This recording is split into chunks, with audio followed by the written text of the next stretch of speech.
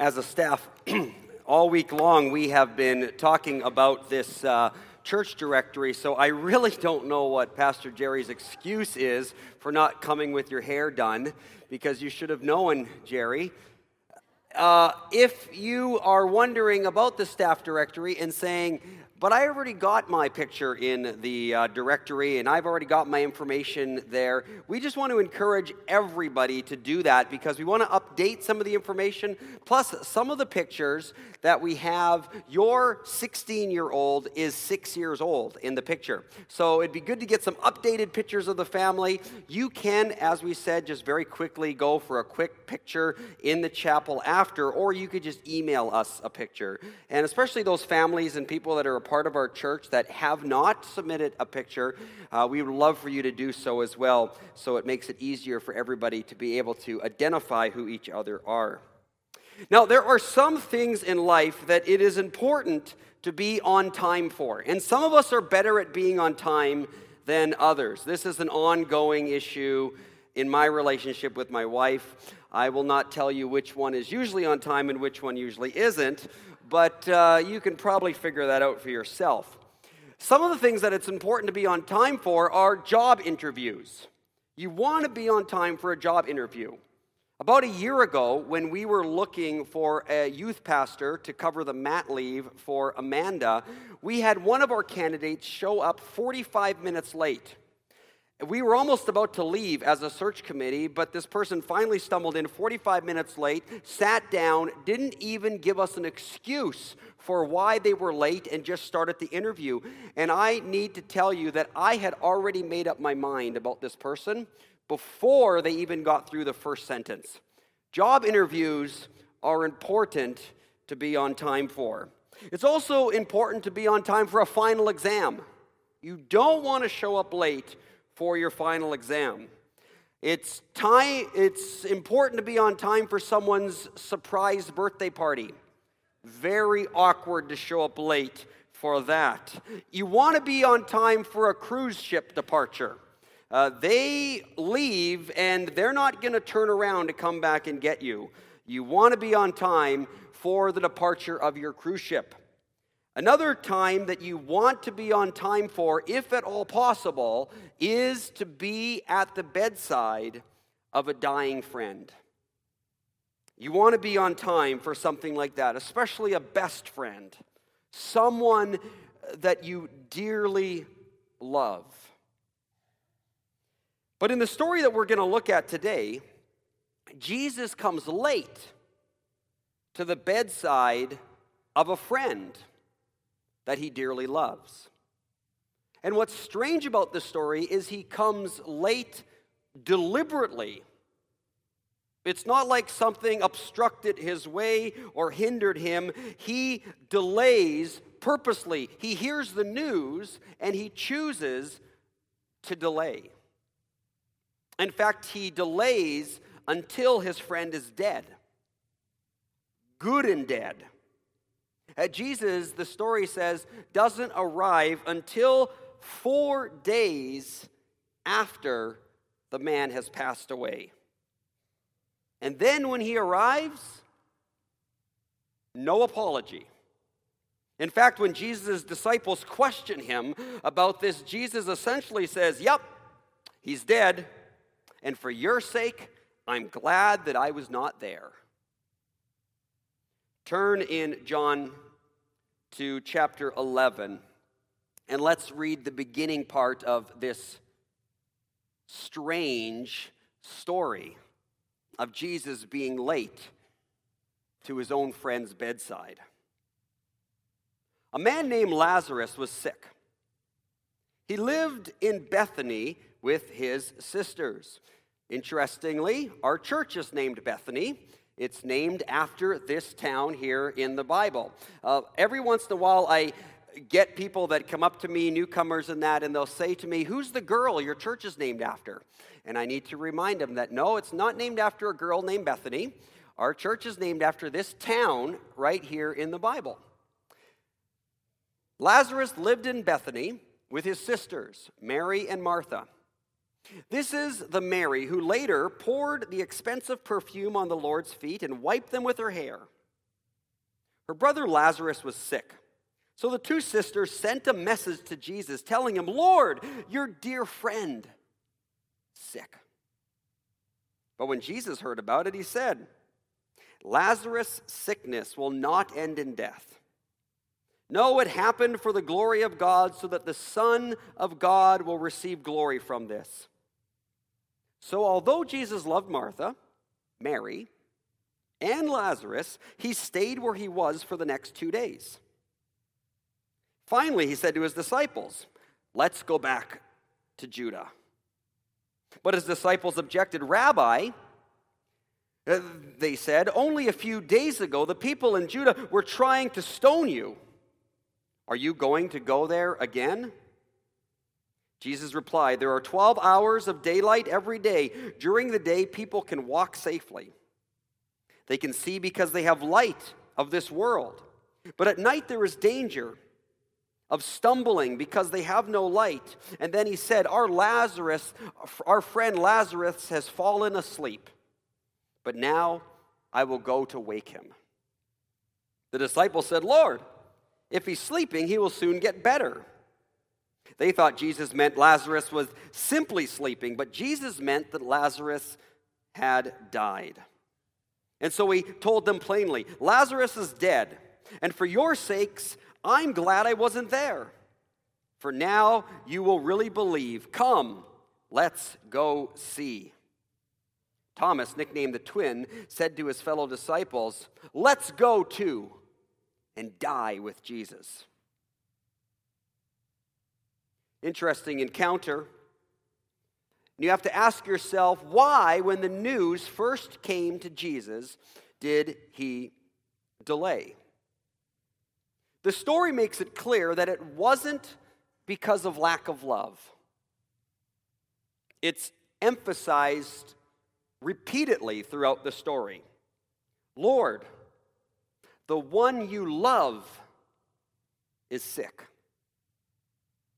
Jesus loved Martha and her sister and Lazarus.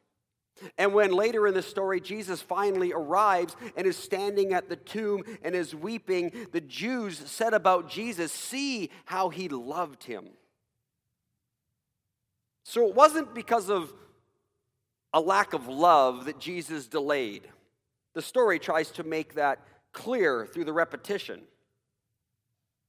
It also wasn't because of fear that Jesus delayed. Now, it made sense to some of Jesus' disciples. When Jesus first delayed, this totally made sense to some of his disciples. In fact, some of them were probably happy that Jesus had delayed. See, Bethany was only about 2 miles from Jerusalem. And the last time Jesus was in Jerusalem, he had almost gotten himself killed, gotten himself stoned to death for blasphemy. And so it's not necessarily wise to go back into the territory of a place that has just tried to kill you. And so it would make logical sense when the news came, Lazarus is dead, for Jesus to say, "Whoa, I'm not going there. I know I care about Lazarus, but there's no need for me to go and get my head chopped off." And so some of the disciples probably breathed a sigh of relief when Jesus stayed put. But then Jesus completely flips it around and says, "Okay, now we're going to go." "Rabbi," they said, "only a few days ago the people there were trying to stone you. And are you going to go there again?"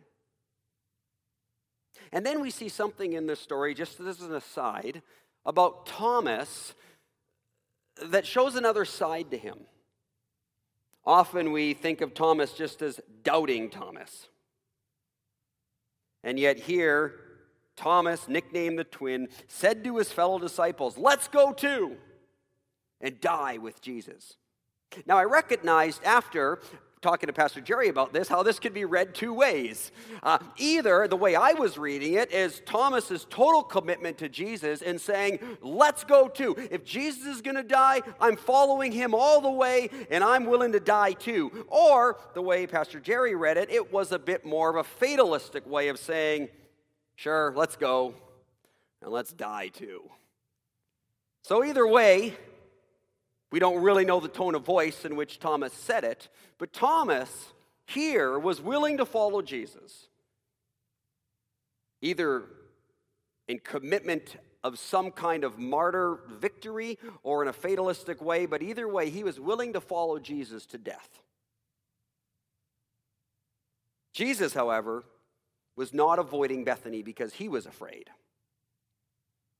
He says in many places that no one is going to take his life without Jesus allowing it.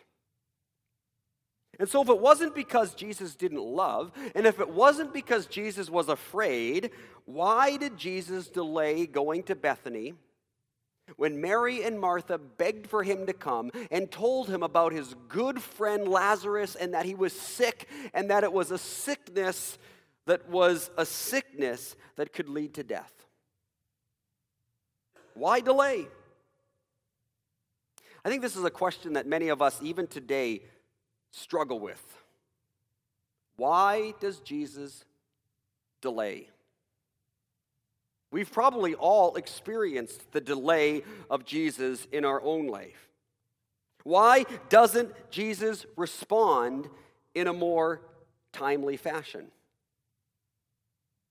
We pray to him, we call out to Jesus, and he comes 4 days late. And our loved one has died. Why?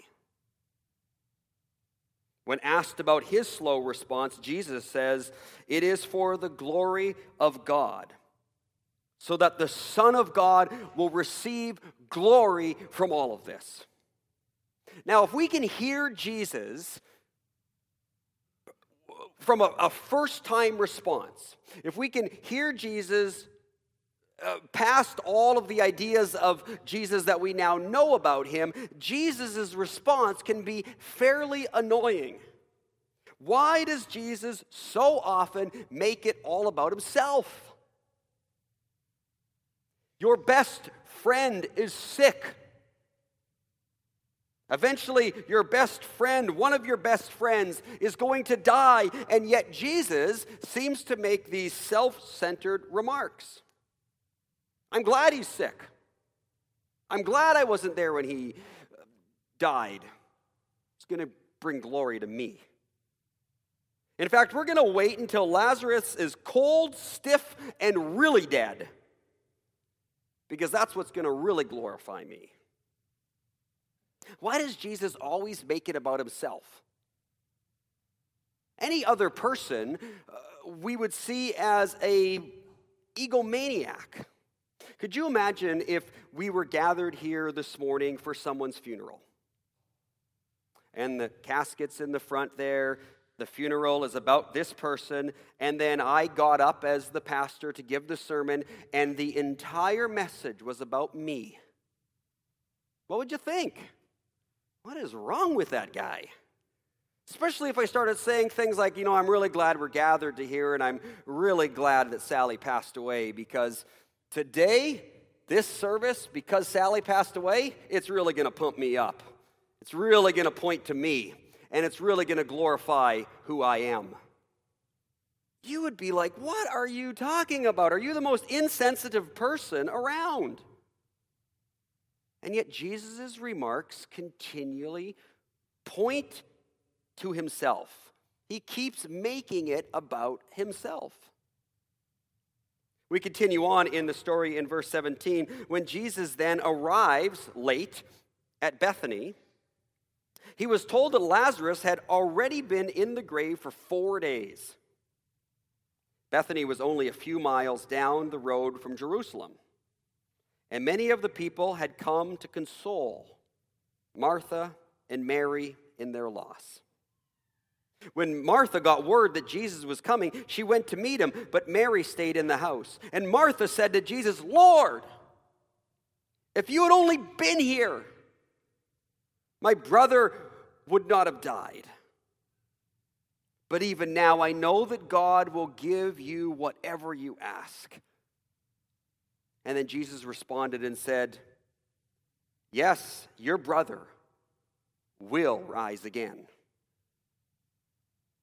Yes, Martha said, he will rise when everyone else rises on the last day. Perturbed, Martha runs to Jesus when she sees Jesus is coming.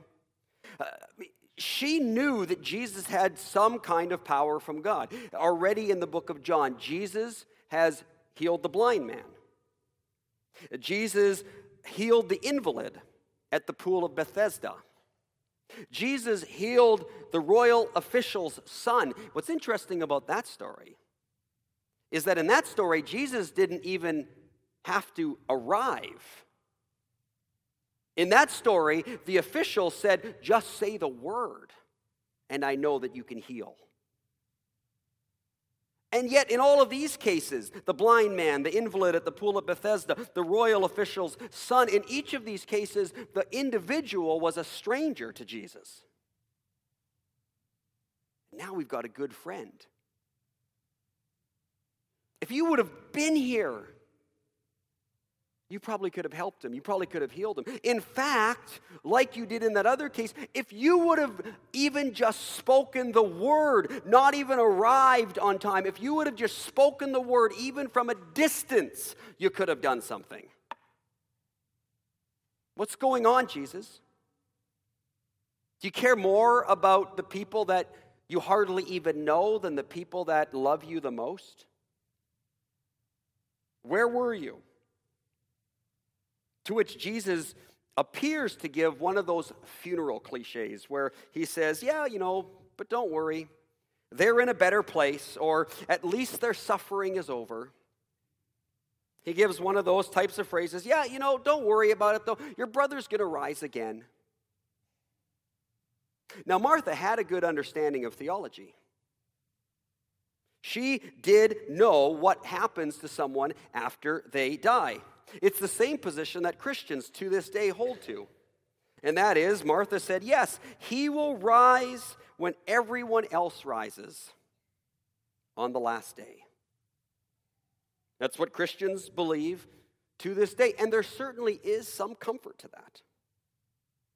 The dead will raise on the last day. We can say at a funeral when someone's here to give people words of consolation that don't worry, the dead, especially those that are the dead in Christ, will rise again on the last day. But what Martha and Mary are thinking is, yeah, but what about now? I mean, surely you could have given him a few more years of life. Surely you could have given Lazarus another 10, 20, 30 years. You can heal people. You could have healed him as well. And isn't that the question that we often ask? When we're at the bedside of a wife who's dying of cancer. And when she finally passes on, yeah, we know that in the last day when Christ comes back, she will rise again. But Lord, why not now? Why couldn't you heal her now? Even for another 10, 15 years, so that we would have more time together. Don't let them go. We know that God has the power to do that. We believe that. If we didn't believe that, there would be no angst. And so why don't you? Why aren't you more punctual? Why don't you heal? To which Jesus then replies, I am the resurrection and the life. Anyone who believes in me will live. Anyone who believes in me will live even after dying. You see, there he goes again. It's all about you, isn't it, Jesus? Even now, when you come to bring some words of consultation and you say, don't worry, he will rise again. And I say, yeah, I know he's going to rise again. When God comes back, the dead are going to raise. And then Jesus says, yeah, I am the resurrection. What is it about always being about you? I'm the resurrection. I'm the life. Just believe in me. And even though you die, you will live. What a claim. Yeah, Martha, you know about that resurrection thing? Yeah, that's some good theology. You're right in there. But you want to know something? I'm the one that's going to do it. I'm the one that has life in me, and I'm the one that's going to raise the dead. Sometimes we've been in church circles for so long that we just don't get how crazy of a statement that is. To this day, it's statements like that any Jew or any Muslim sees as a complete blasphemous statement. Who can claim to be the giver of life? Who can claim to be the one who raises the dead? Who can claim to be the resurrection and the life? The only one who has the power and the source of life within them is God himself. And so when Jesus says, I am the very essence of life, I am the one who conquers death and gives resurrected life, it is none other than a claim of deity. Because it's only something God himself can do. It's the stumbling block for so many people of other faiths, particularly faiths that believe in one all-powerful God. How can a man by the name of Jesus claim that kind of power? Claim to be the one I am. It's blasphemy. No human has the right to say those kinds of things. Now, I have no understanding for how Martha responds to Jesus, other than those famous words by Pascal that says, the heart has reasons of which reason knows nothing. How did Martha, at this point in her own journey, in her own faith, and her real lack of understanding of even who Jesus is, as we are going to see even as this story unfolds, but something in Martha's heart that didn't even connect all the dots with her head yet, was able to say when Jesus said, after I am the resurrection of the life, said, do you believe this, Martha? Something in her heart was able to say, yes, Lord. I have always believed you are the Messiah, the one who has come into the world from God. I don't have an understanding of the complexity of what all that means. I don't really get even some of this, the resurrection stuff that you're saying, but I believe that there's something about you, even though I haven't figured it all out yet. I believe, I trust. Martha, like Thomas, has sometimes in Scripture been given a limited profile. Because when we think of Martha, we think of, oh, that's that busy woman in the kitchen. When Mary was down at Jesus' feet. And yet here, it was Martha who ran out to Jesus first. It was Martha who said, yes, Lord, I don't get it all, but I believe you're the Messiah. The same kind of confession that Peter made. You're the Christ, you're the Messiah. She shows a tremendous faith. And then Martha runs back to deliver the news about Jesus and his coming to Mary. And then Mary runs out, and I'm not sure if they dialogued together, because when Mary runs out, she goes through the exact same thing as Martha. Verse 28, then she returned to Mary. She called Mary aside from the mourners and told her, the teacher's here. And he wants to see you. So Mary immediately went to him. Jesus had stayed outside the village at the place where Martha met him. When the people who were at the house consoling Mary saw her leave so hastily, they assumed she was going to Lazarus' grave to weep. So they followed her there. And when Mary arrived and saw Jesus, she fell at his feet and said, Lord, if only you had been here, my brother would not have died. It's the same thing that Martha said. What are we to do with this Jesus? This Jesus who arrives late at a good friend's bedside when they're sick. The one who seems to regularly come late. The one who doesn't write us into our scheduled calendars. The one who doesn't, when we organize our day timer and put down time with Jesus, 3 o'clock Wednesday, he doesn't always come when we tell him to come. In fact, a lot of times he comes when it's a little bit inconvenient and we're like, Jesus, Wednesday, 3 o'clock, remember? Not now. Now's not a good time. Jesus, the one who makes someone else's tragedy an opportunity to talk about himself. What do we do with a guy like this? He's not comfortable. The one who says ludicrous things about being able to give life and raise the dead.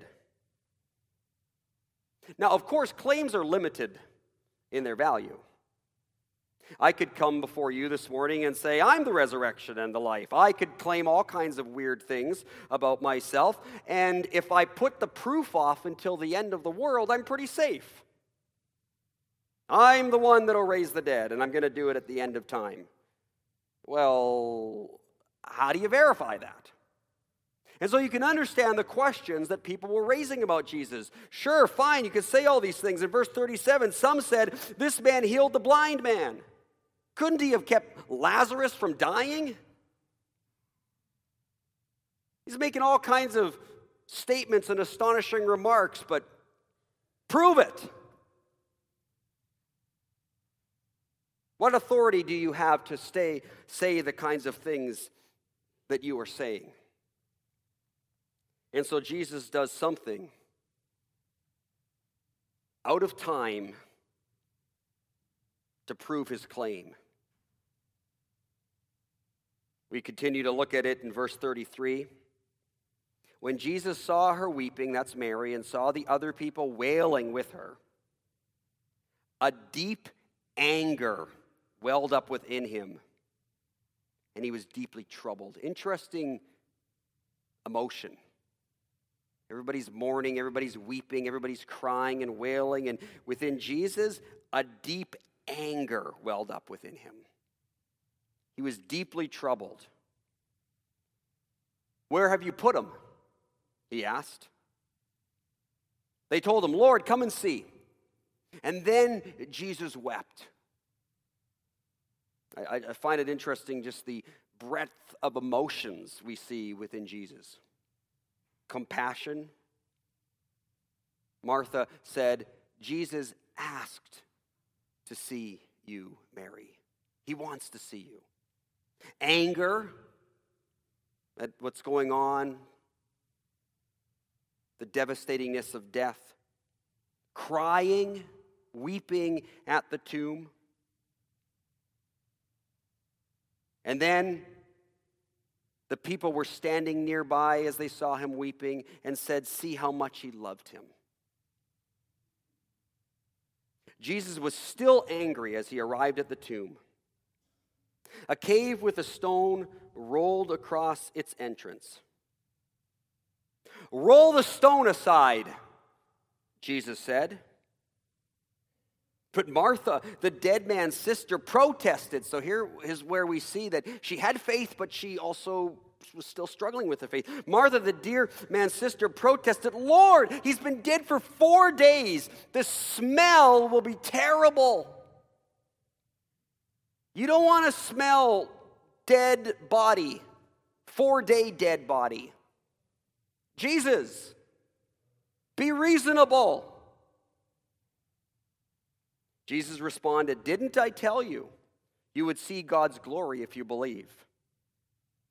So, with everyone holding their noses, they rolled the stone aside.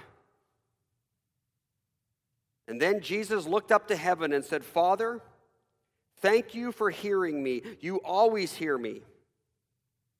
But I said it out loud for the sake of the people standing here, so that they will believe you sent me." And then Jesus shouted, "Lazarus, come out!" And the dead man came out. His hands and feet bound in grave clothes, his face wrapped in a headcloth. Jesus told them, "Unwrap him and let him go." What would you have done if you were there? To be brutally honest, I would have ran. I would have ran for my life. It's like something out of a horror movie. Some guy yells, "Lazarus, come out," and then some guy that looks like a mummy comes out of the... I would have been so out of there. How would you have responded? John ends his gospel by writing, "The disciples saw Jesus do many other miraculous signs in addition to the ones recorded in this book. But these ones that are recorded in this book of John are written so that you may continue to believe that Jesus is the Messiah," as Martha confessed. That Jesus is the Messiah, the Son of God, and that by believing in him, you will have life by the power of his name. See, John, in this gospel, has deliberately chosen to organize his material in such a way as to prove a point. John is not writing objective history, as if there is even any such thing as objective history. But John is making no apology for the fact that he's not trying to be impartial. He is like a lawyer defending his client and putting together all the evidence to try to prove his case that Jesus is correct in regards to what he's saying about himself. And so John places the raising of Lazarus as the seventh and final miracle in the gospel, before the miracle of miracles, and that is his own resurrection. The Gospel of John begins with Jesus turning water into wine, followed by the healing of the official's son, and then the healing of the invalid at the pool of Bethesda, and then he feeds 5,000. Then he walks on water, then he heals the blind man, and then Jesus raises Lazarus. And even though we're only halfway through the book, no other miracle is mentioned in the Gospel of John until we get to the resurrection of Jesus. The miracle of Lazarus is the last of the 7 miracles as the foreshadow of the grand miracle. The build-up to where the gospel is going, the resurrection of Jesus himself. John is not simply writing random acts of kindness about Jesus, thinking back and going, hey, what were some of the really cool things Jesus did? Oh yeah, he healed that blind guy. We'll put that down. He is not just writing down random things. He is selectively choosing 7 miracles because of even the significance of 7, and showing how each of these miracles say something about who Jesus is. In fact, he often has Jesus himself tell us what the miracle says about who he is. I am the light of the world, Jesus says as he heals the blind man. I am the bread of life, Jesus says as he feeds the 5,000. I am the resurrection and the life, Jesus says as he raises Lazarus. Not only does the Gospel of John have 7 miracles, but it has 7 I am statements of Jesus. 7 I am, which also is a playoff of the word Yahweh, which is the name of God in the Old Testament. I am who I am. When you look at the big picture of John, you find that the very structure of the gospel is organized in such a way to prove who Jesus is. 7 I am statements, 7 miracles, all miracles leading up to the grand miracle of his resurrection. As he then concludes the gospel saying, it was designed so that you may continue to believe that Jesus is the Messiah. Notice also that he emphasizes that this is so you may continue to believe. We put too much emphasis on the one-time belief. Make a commitment to Jesus. This is why we need to be regularly in Scripture, regularly immersing ourselves in Gospels like John. It's not like you read it once, yeah, I believe. You know what? You got to keep reading it over and over because this was written so that you may continue to believe. As you see it over and over, that Jesus is the Messiah, the Son of God, and that by believing in him, the one who said, I am the resurrection and the life, you will have life in the name of the life giver. So there are 7 miracles, with the last one foreshadowing Jesus' resurrection. Jesus' resurrection, which happens on a Sunday, the first day of the week. Or, as many of our ancient forefathers and theologians would say, as the church often referred to Sunday, as the 8th day of a new week. It's the first day. Sunday is the first day, the 8th day of a new creation. So the 7 miracles in John are like the Old Testament. They are all pointing forward. They're all part of the old order, building up towards the first day or the 8th day of a new creation that happens on the Sunday, the Easter Sunday, when Jesus raises himself from the dead. So the 7 miracles exist as kind of a John the Baptist. They're all pointers. They're all signs. They're all saying, we must decrease because he must increase. It's all about him. It's all about him. It's all about Jesus. All the miracles are pointing to that, and so it's so appropriate that the last of the 7 miracles is a resurrection miracle, pointing to the end of John, which is Sunday. Jesus' resurrection day, the beginning of a new week, the beginning of a new creation. That's where we live today.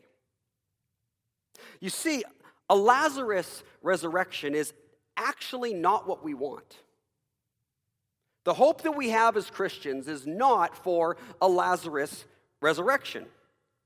More accurately, though it was 4 days into it, it's more properly called a resuscitation. Now, Jesus simply restored him to life here and now. It was merely a foreshadow of the real thing. It wasn't the real thing. It was a shadow. It was an illustration. It was a picture, like what the Old Testament is, of a reality that was going to come in new creation. See, when Lazarus was brought back to life, it was in his old decaying body. When Jesus was raised to life, when we get to the end of John, it was in a perfect and imperishable body. When Lazarus came out of the tomb, his grave clothes were still wrapped all around him so that he looked like some kind of zombie or a mummy. When Jesus was raised, he left his grave clothes behind as if he just floated right out of them. It's very different. When Lazarus was raised, he needed help to unwind his burial wraps so that he could walk around freely. But when Jesus was raised, he could come and go and disappear and reappear and go through walls and doors without any help from anyone else. When Lazarus was raised, he eventually died again. When Jesus was raised, he was raised to new life forever. And here's the good news, that this is not just about Jesus and Lazarus, because as Paul brings this to light in 1 Corinthians 15, it tells us that our hope and our promise is for ourselves a Jesus resurrection, not a Lazarus one. 1 Corinthians 15, Paul writes, Adam, the first man, was made from the dust of the earth, while Christ, the second man, came from heaven. Earthly people are like the earthly man. Lazarus was like this. Heavenly people are like the heavenly man, as Jesus was. Just as we are now like the earthly man, we're now like Lazarus and like Adam, we will someday be like the heavenly man, which is Christ. What I'm saying, dear brothers and sisters, is that our physical bodies cannot inherit the kingdom of God. These dying bodies cannot inherit what will last forever. So let me reveal to you a wonderful secret. We will not all die, but we will all be transformed. It will happen in a moment, in the blink of an eye, as Martha said, when the last trumpet is blown. For when that trumpet sounds, those who have died will be raised to live forever. And we who are living, if we're living during that time when that last trumpet sounds, we will be instantly transformed. For our dying bodies, our Lazarus-type bodies, must be transformed into bodies that will never die. Our mortal bodies must be transformed into immortal bodies. The hope that we have as Christians is not that Jesus is going to resuscitate us like Lazarus,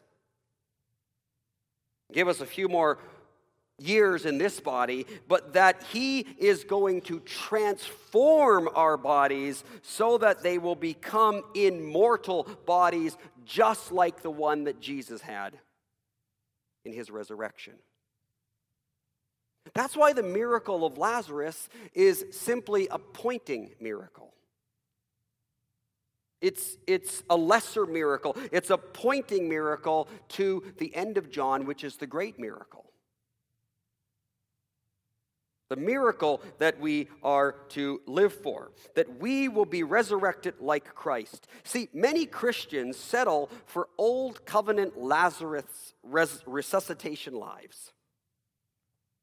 They have lives that resemble a dilapidated old car that's held together by rules and principles and steps rather than new resurrected lives. Many Christians struggle with living a type of Old Testament type of life, Old Covenant type of ways, simply a resuscitated life.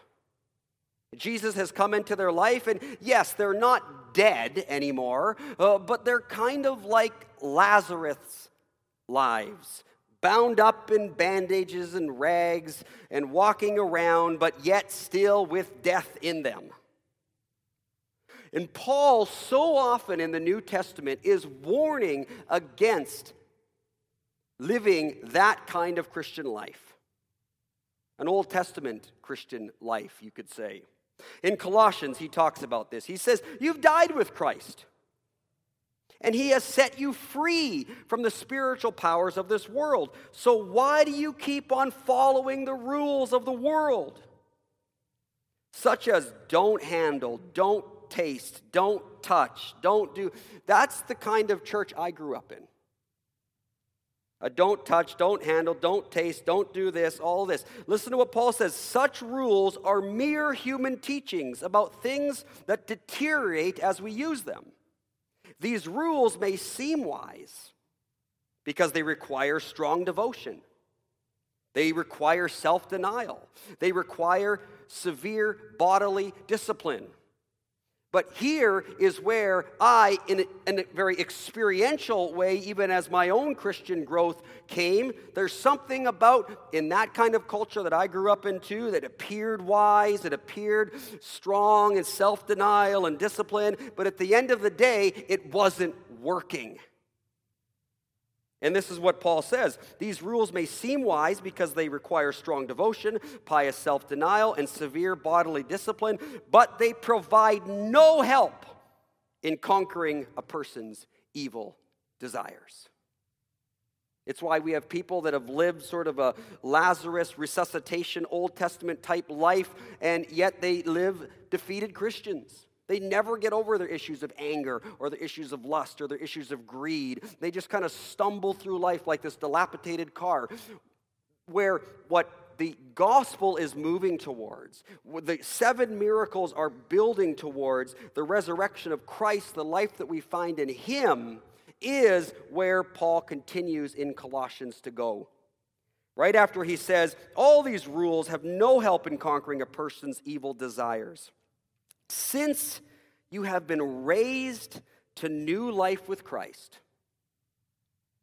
not new life with Lazarus, but with Christ. You'll see the verse up on the screen here. Since you have been raised to new life with Christ, set your sights on the realities of heaven. Is the slide stuck? Since you have been raised to new life with Christ. There we go. Set your sights on the realities of heaven, where Christ sits in the place of honor at God's right hand. Think about these things of heaven, not the things of earth. For you died to this life, and your real life is hidden with Christ in God. And when Christ, who is your life, is revealed to the whole world, you will share in all his glory. How do we begin to live victorious Christian lives? It's by reflecting on the resurrection of Christ and the fullness of what that means. New covenant lives and the filling of the Holy Spirit, which we're going to get to in John as he gets there. And when we think about the things of heaven, when we think about the things of resurrection, when we realize we've been raised to new life in Christ, we begin to live free, not confined. See, new covenant lives are represented in Jesus, who in his resurrection was utterly free. I come and go when I please. Appear here, go here, do this, adapt to that, move here. That's why the gospel has been so adaptive to so many cultures and spread around the world as the Holy Spirit moves as the wind, because it's free. It's life. The Christian walk is a life that is life-giving and oriented. It's one that so deeply recognizes the reality of our future resurrection in Christ that we live now as if we've already been raised. We so believe it that we live now as if we've already been raised. And when that happens, we stare at death from a very different perspective. When we look at death, we look at it from the perspective of resurrection. When we understand that, we look at our sins in light of forgiveness, so that they don't bind us and trip us up and have us wallow in shame and guilt. Our disappointments are now faced in light of hope, because even the darkest and bitterest disappointments can be made into brand new life through Jesus. Because that's what he does. He creates out of nothing, raises the dead. We willingly give up comfort and security. The comfort and security that rules often give us, to risk living fully alive lives. Our spending habits become a source of blessing others rather than about securing ourselves. Our commitments and promises in marriage and to our kids and to our jobs and to other people and to organizations are kept in light of eternity, not in light of the moment and how I feel at the time. When we begin to see things from Jesus' resurrection perspective, it reorients the whole way we approach life. And so, Jesus is always on time. It's our agendas that are often out of sync with God, not His out of sync with us. Nothing happens that's outside of God's control. And though this raises all kinds of questions, Jesus has so much more in mind than just raising Lazarus. Because so many of the things that we ask for are mere temporary fixes, mere band-aids. Jesus has more in mind than your resuscitation. Jesus has in mind your resurrection. The glory of God as it shines through Jesus and will shine for all of eternity as He brings His people into full life. That's beginning now. Jesus has defeated death. And one day, Jesus is going to call each of us by name. And this, Pastor Jerry and I were talking about it right before the service, the profound idea that when the trumpet sounds and when the resurrection happens, and it happens in mass, the dead from all time are raised. And yet, when that happens in mass, He will call your name personally and say, Joseph, come forth. Val, Martha, Mary, Bill, come forth to new and everlasting life. He calls you by name to be with Him forever. And we will not spend eternity looking like Egyptian mummies, but be clothed in Christ, in new immortal bodies, made to live and rule with Him forever on the resurrected earth. In conclusion, theologian F.F. Bruce says, the shout which calls Lazarus back to life is a parable of that coming day when all who are in the tombs will hear the same quickening shout and come out. It is only a parable because Lazarus is called out to a renewal and a continuation of mortal life, whereas those who hear the shout on the last day are called out to resurrection life. So when our temporary solutions don't come, we live by faith in the hope of Christ's eternal solution, where He will make everything right. And we live now in light of that truth. Let's pray.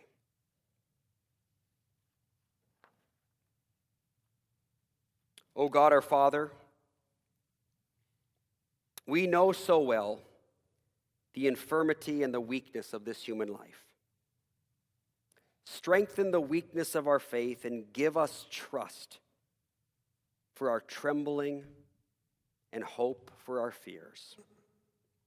Strengthen the weakness of our wills that we may ever be strong enough to choose the right and to resist the wrong. Strengthen the weakness of our decisions that we may no longer halt between two opinions. Strengthen the weakness of our loyalty, that we may never again be ashamed to show whose we are and whom we serve. Strengthen the weakness of our love, that we may come at last to love you as you have first loved us. O God, our Father, we know so well the weakness of our bodies. Keep us in good health, but if illness and pain come to us, give us patience and cheerful endurance and healing in the end. And as the years take from us strength of body, give us peace of heart and serenity of mind. O God, our Father, we know so well the weakness and the insecurity of our hold upon this life. In life, we are in the midst of death. Comfort us when dear and loved ones are taken from us. and at such time give us the glorious and immortal hope of life eternal, as well as the sad memories of mortal loss. Deliver us from the fear of death, so that we may look on death as a gateway to eternal life forever with our Lord. Grant us all through life your all-sufficient grace, that your power may ever be made perfect in our weakness. Through Jesus Christ, our Lord. Amen. Let's stand together